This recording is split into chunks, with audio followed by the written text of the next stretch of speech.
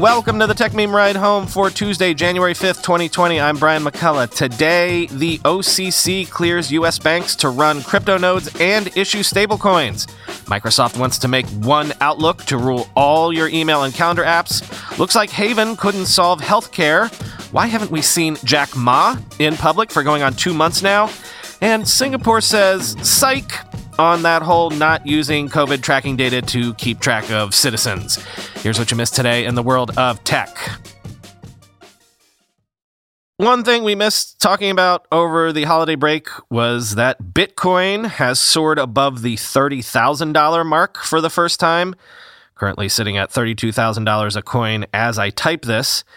And look, it continues to be an exciting time for crypto. Other coins have been rallying lately, and now the U.S. Office of the Comptroller of the Currency, or OCC, has announced that banks and savings associations can now run crypto nodes and use associated stablecoins for what it calls permissible payment activities, quoting the block. This means banks can use public blockchains to validate, store, record, and settle payment transactions as long as they're compliant with existing laws. It also specifically mentions the use of stablecoins for transactions, saying blockchain networks can mitigate costs for cross-border transactions as a, quote, cheaper, faster, and more efficient means of payment. For that reason, it's empowering banks to utilize blockchains and their stablecoins for converting to and from fiat during remittances and even issue stablecoins if they so choose.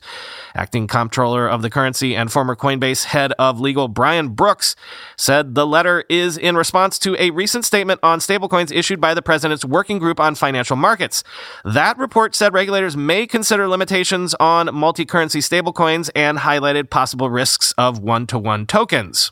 Our letter removes any legal uncertainty about the authority of banks to connect to blockchains as validator nodes and thereby transact stablecoin payments on behalf of customers who are increasingly demanding the speed, efficiency, interoperability, and low cost associated with these products, said Brooks in a statement, end quote.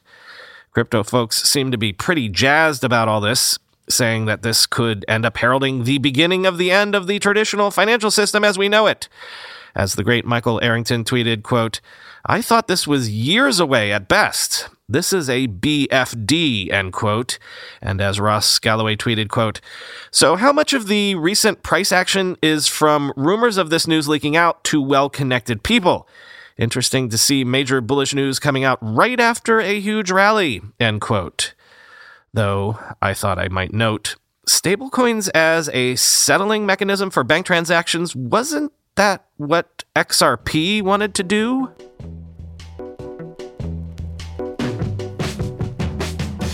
Twitter has acquired social podcasting app Breaker, whose team will join Twitter to help it build out Twitter Spaces, that Clubhouse competitor of Twitter's.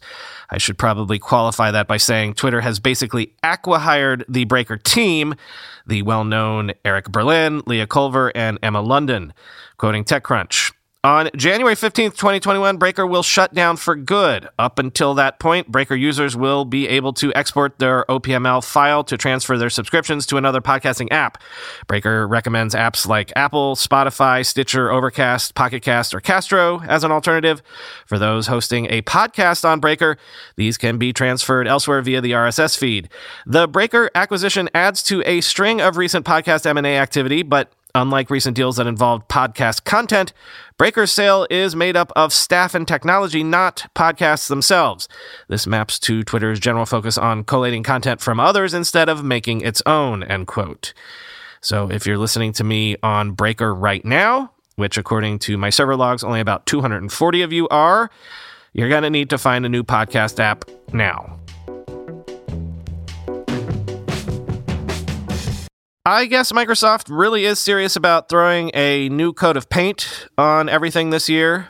Back at The Verge, today, Tom Warren is reporting on a leak that shows Microsoft is working on One Outlook, a unifying version of its Outlook app that will merge existing mail and calendar apps for desktops. But while the work is going on right now this year, apparently the release goal is next year, 2022. Quote, codenamed Monarch and One Outlook, the app is, quote, a new version of Outlook designed for large screen experiences, according to a leaked version of the app. While the leaked app isn't functional without a full internal Microsoft account, the One Outlook app will replace desktop Win32 and UWP versions of Outlook, Outlook Web Access, and the macOS desktop client. Microsoft is also hosting the full web version of this new Outlook Online. Microsoft is building a single desktop client that will be based on the web version of Outlook. The leaked app is clearly in an early state, and Microsoft even warns employees that it's currently designed for brave dog fooders and doesn't include an offline mode. Dog fooding, of course, is a term used by Microsoft and other software companies to test and use early versions of their own code, end quote. Not sure what to make of this one, but remember when Amazon, Berkshire Hathaway, and JP Morgan made waves by announcing Haven, a joint venture that the three companies claimed would disrupt the entire healthcare industry and ecosystem?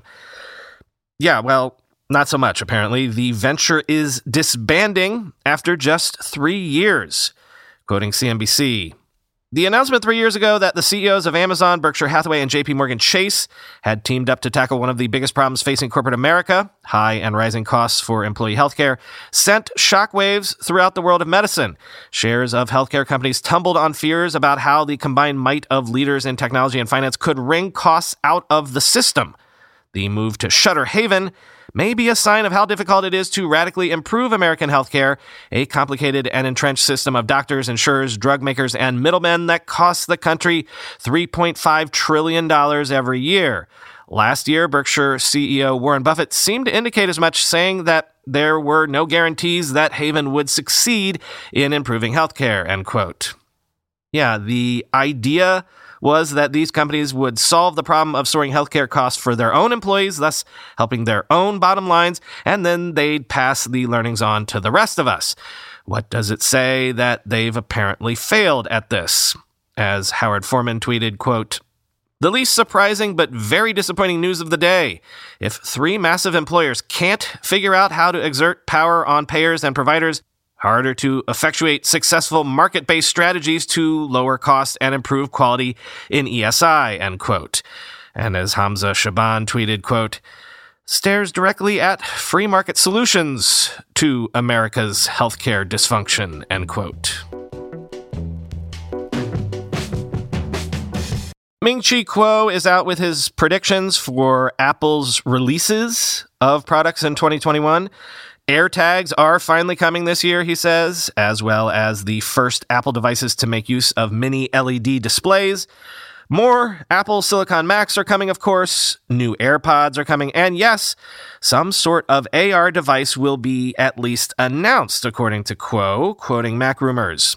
As for the augmented reality device, Apple is widely rumored to be working on an augmented reality headset, glasses, or both, but Kuo did not specify. iPhones and iPads also offer augmented reality features, so there is ambiguity here. Kuo previously said that Apple plans to release redesigned 14-inch and 16-inch MacBook Pro models with Apple Silicon and mini LED displays in 2021. He also previously forecasted that a new MacBook Air with Apple Silicon and a mini LED display will launch in 2022, but it is unclear if that notebook will also sport a new design, end quote.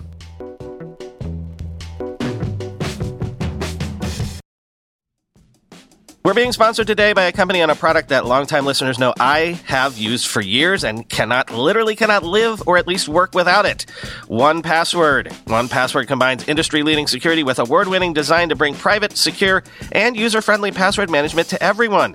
Companies lose hours every day just from employees forgetting and resetting passwords. A single data breach costs millions of dollars. 1Password secures every sign-in to save you time and money, any device, anytime. 1Password lets you securely switch between iPhone, Android, Mac, and PC with convenient features like autofill for quick sign-ins. All you have to remember is the one strong account password that protects everything else. Your logins, your credit cards, secure notes, or the office Wi-Fi password. 1Password generates as many strong, unique passwords as you need and securely stores them in an encrypted vault that only you have access to. I started using 1Password, a decade ago? Join me and over 100,000 businesses on board the 1Password bandwagon. Because right now, my listeners get a free 2-week trial at 1password.com/ride. That's 2 free weeks at the word password, all one word.com/ride. 1password.com/ride.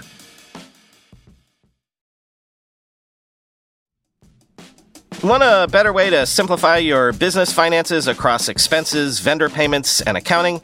If so, Ramp could be a complete game changer. Ramp is the corporate card and spend management software designed to help you save time and put money back in your pocket. Ramp gives finance teams unprecedented control and insight into company spend. With Ramp, you're able to issue cards to every employee with limits and restrictions and automate expense reporting so you can stop wasting time at the end of every month. Ramp's accounting software automatically collects receipts and categorizes your expenses in real time so you don't have to. You'll never have to chase down a receipt again, and your employees will no longer spend hours submitting expense reports. The time you'll save each month on employee expenses will allow you to close your books 8 times faster. Ramp also saves you money. Businesses that use Ramp save an average of 5% the first year. Ramp is easy to use. Get started, issue virtual and physical cards, and start making payments in less than 15 minutes, whether you have 5 employees or 5,000. And now, get $250 when you join Ramp. Just go to ramp.com/techmeme. Ramp.com/techmeme. ramp.com/techmeme. So, folks have been concern trolling for a couple days now that Alibaba founder Jack Ma has not been seen in a public setting since that late October forum in Shanghai, where he was critical of China's regulatory system and thus knocked over a series of dominoes that led to the canceling of the Ant IPO and a crackdown on Alibaba as well. Quoting Zero Hedge, about 14 months ago, during an interview with Real Vision, investor Kyle Bass, who has been one of the most prominent American critics of the Chinese Communist Party, while also anticipating the political troubles in Hong Kong that inspired the protest movement of 2019, predicted that retiring Alibaba chairman Jack Ma would be, quote, disappeared by Beijing within a year. The gist of Bass's argument was that Ma had outlived his usefulness and that Beijing would never tolerate a billionaire with so much power and influence, both at home and in the West. As it turns out, Bass was off by about 1 month, because following some rumblings published by the Financial Times on New Year's Eve, it appears that the Western press has just woken up to the fact that nobody has seen Jack Ma in 2 months. Late last night in New York, Yahoo Finance reported that Jack Ma is officially missing. The Financial Times reported a few days ago that Ma had been abruptly replaced by an Alibaba executive for the taping of the finale of his show, Africa's Business Heroes, end quote. So Twitter has been rife with speculation that Ma has been imprisoned or worse, which is why I went with a non-traditional outlet to quote from, just to give you a flavor of the speculation that has been out there. However, I think it's probably more likely what David Faber reported on CNBC this morning, that Ma is simply, quote, lying low for the time being. He is being less visible purposefully, and you can expect that that will continue to be the case for some time. He ran afoul of the, as Jim just said, the government, the PRC. And like a lot of people there, he understands when you have to sort of, as it was explained to me, lay down and roll over. And kind of, just say, no, you're not going to hear from me. And so that is the case. Is he not going to show up to things? Yeah. Is he not going to put himself in any position where he's going to be speaking? Yeah, he's not going to do that. Could be months. But it doesn't mean that he's missing. He may be not showing up, but he's not missing. He hasn't been captured. He hasn't been taken. This is not a Chairman Wu situation, of course, from Anbang, nothing like that. We spoke recently about how the whole exposure notification and tracing app solution hasn't exactly panned out during the whole coronavirus pandemic. If you think back to when this all started, a lot of people were skeptical of technology solutions for testing and tracing because they were worried about governments taking advantage of the crisis to infringe further on civil liberties. Thus, Apple and Google bent over backwards to create a system that protected privacy, perhaps overly so, as some governments say their systems are anonymized to the point of being useless for the purposes of testing and tracing. But remember, governments also swore up and down that they wouldn't take advantage of this time to grab more abilities to spy on us, except The government of Singapore now says local law enforcement can access COVID-19 contact tracing data, which they might want to do because apparently 78% of the population of Singapore has adopted the Trace Together app, quoting ZDNet. This figure is double that of the adoption rate just 3 months ago in September, when Trace Together had clocked 2.4 million downloads, or about 40% of the population. A recent spike likely was fueled by the government's announcement that use of the app or token would be mandatory for entry into public venues in early 2021, when it was able to distribute the token to anyone who wanted one. In its previous efforts to ease privacy concerns, the Singapore government had stressed repeatedly that COVID-19 data would, quote, never be accessed unless the user tests positive, end quote, for the virus and was contacted by the contact tracing team. Personal data such as unique identification number and mobile number also would be substituted by a random permanent ID and stored on a secured server. The Singapore government now has confirmed local law enforcement will be able to access the data for criminal investigations. Under the Criminal Procedure Code, the Singapore Police Force can obtain any data, and this includes Trace Together data, according to Minister of State for Home Affairs Desmond Tan. He was responding to a question posed during Parliament Monday on whether the Trace Together data would be used for criminal probes and the safeguards governing the use of such data. The Trace Together privacy statement was updated Monday to reflect the latest revelation about potential police use. It now contains this statement, quote, also, we want to be transparent with you. Trace Together data may be used in circumstances where citizens' safety and security is or has been affected. Authorized police officers may invoke Criminal Procedure Code powers to request users to upload their Trace Together data for criminal investigations. The Singapore Police Force is empowered under the CPC to obtain any data, including Trace Together data for criminal investigations, end quote. As Sean McDonald tweeted, quote, while this is a stark example, it's frustrating to see it treated as surprising. This is why people talked about privacy and why privacy centrism in public tech debates is so dangerous. We won't tech our way out of unchecked government power. Quite the opposite, end quote.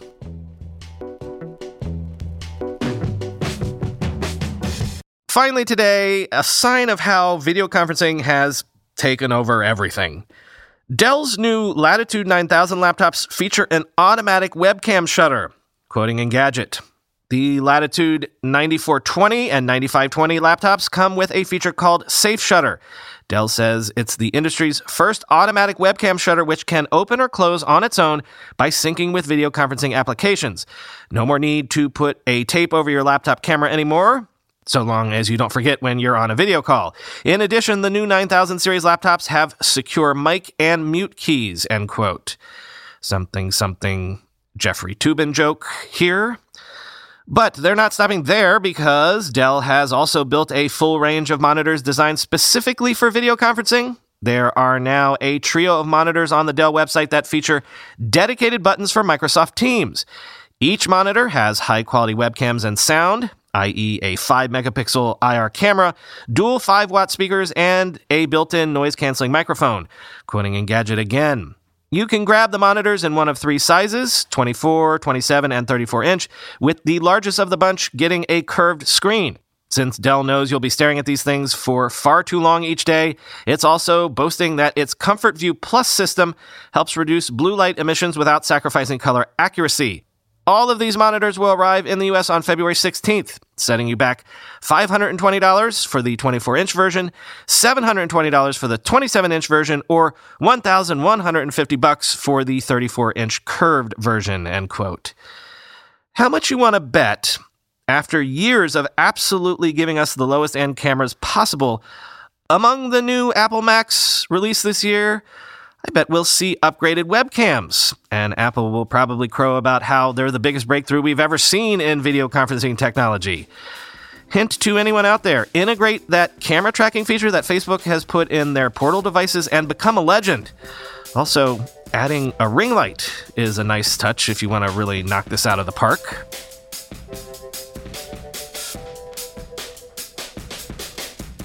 So I got my first COVID test yesterday.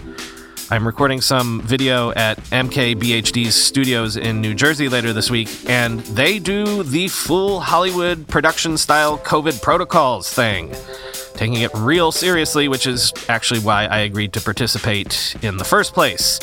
And they take it so seriously, they paid to send a nurse to my house yesterday afternoon to shove a swab into my skull as I sat outside on my stoop. And it actually wasn't that bad. Just made me want to sneeze right on the poor nurse's face, which thankfully I didn't, though she was wearing a face shield anyway, so I guess they know that can happen. Anyway, if you've avoided getting COVID tested because it looked like such a gross procedure, take it from me, it's not that bad. And I'm a giant chicken when it comes to medical procedures. I pass out from needles and the like, so if I tell you it's not that bad, it's not that bad.